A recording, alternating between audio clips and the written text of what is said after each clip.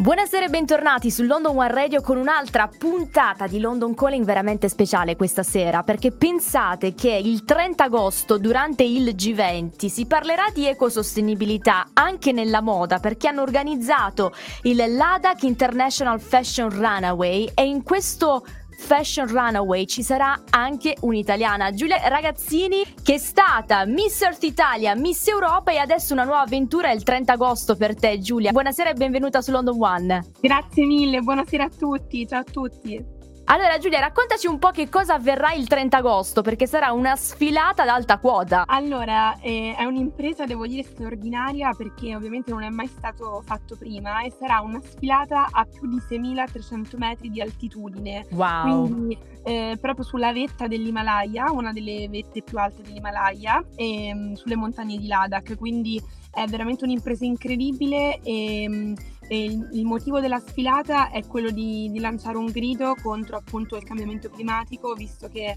è una tematica che purtroppo secondo me dovrebbe essere affrontata di più, specialmente dopo tutto quello che sta succedendo, anche quello che è successo diciamo a breve recentemente in Italia. Quindi abbiamo deciso di promuovere diciamo una sfilata proprio per sostenere una moda sostenibile. Bello. E tant'è vero sì che tutti gli abiti saranno composti soltanto da una seta non violenta, proprio per promuovere una moda sostenibile, sì. Bene, ci puoi anticipare, magari si può anticipare qualcosa sugli abiti che indosserai? Allora, gli abiti che indosseremo sarà una cosa incredibile, perché sono tutte diciamo paillette tematiche che andranno a riprendere i colori della terra, quindi ci saranno diciamo dei pezzi che sono creati verde per riprendere gli alberi, dei vestiti color ghiaccio che vanno a riprendere appunto tutto il discorso delle montagne, di quello che stanno subendo appunto il cambiamento con i glaciai che si stanno sciogliendo, e quindi per il resto è top secret. L'altra cosa veramente interessante è quella che noi prima di tutto le ragazze saranno 20 e sono tutte ex Miss Universo e Miss Mondo dei paesi del G20, motivo per il quale abbiamo deciso di sostenere la sfilata in India, proprio perché ci sarà il G20 durante quel periodo. Esatto. Quindi ma la cosa più bella, Giulia, che verrete premiate dal Dalai Lama in persona. Io non so se hai già iniziato a fantasticare un po' su questa occasione. Sono troppe emozioni tutte insieme, perché il Dalai Lama veramente che ci premia. In più è una sfilata importantissima, perché riceveremo il Guinness World Record come la sfilata appunto più alta del mondo, che era già stato diciamo vinto l'anno scorso sull'Everest a 5.800 metri, e noi andremo a rompere appunto il Guinness precedente. E un'altra cosa importantissima è che appunto noi, nel senso io oltre a sfilare sono anche la direttrice creativa, quindi c'è stato dietro tutto un grandissimo allenamento, perché anche sia a livello fisico che a livello mentale, perché promuovere appunto un evento del genere, ma soprattutto anche arrivare fisicamente a 6.300 metri, esatto, è complicatissimo. Ma come farete? Nel senso avrete anche delle scarpe anche delle adatte per cioè allora una delle cose più importanti, che penso che sia anche importante proprio come messaggio da lanciare, è quello che noi sfileremo con l'ossigeno. Quindi la sfilata sarà proprio con l'ossigeno, in quanto a 6.300 metri è quasi impossibile respirare senza ossigeno. Quindi noi sfileremo con l'ossigeno. Questo in primis per noi, perché è quasi impossibile sfilare senza, ma anche proprio per lanciare un messaggio nel capire come noi a quell'altitudine diciamo soffriamo, che non respiriamo, il pianeta a sua volta non sta respirando per via appunto dell'inquinamento, di tutti appunto i problemi che ci sono.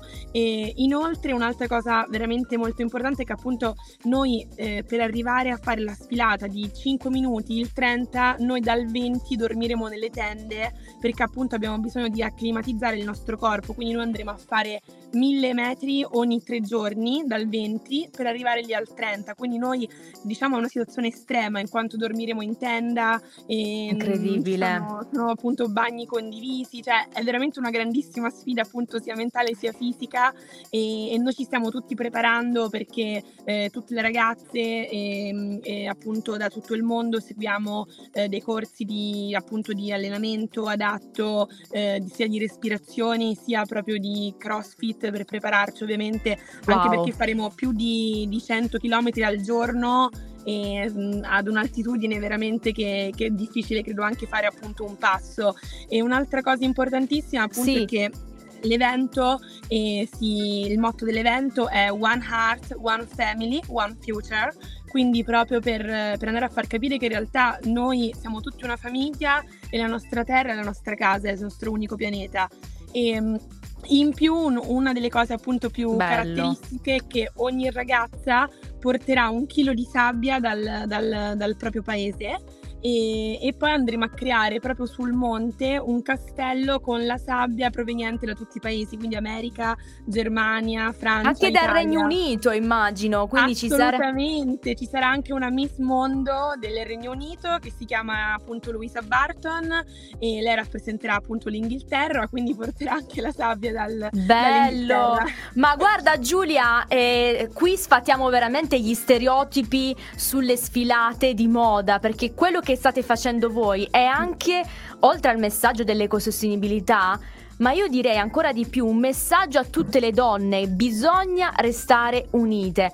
Qui c'è troppa anche competitività tra di noi. Devo dire purtroppo che è una cosa molto brutta e non capisco veramente il motivo, e devo dire che sono stata molto fortunata perché paradossalmente in un mondo come la moda, che è un mondo sicuramente di competizione molto difficile, io in realtà ho trovato, diciamo, le mie compagne di avventura, appunto queste 20 Miss Universo e Miss Mondo di tutti i paesi del G20, che in realtà per noi siamo tutte come sorelle, quindi il nostro obiettivo non è appunto il personale, ma andiamo lì per una causa.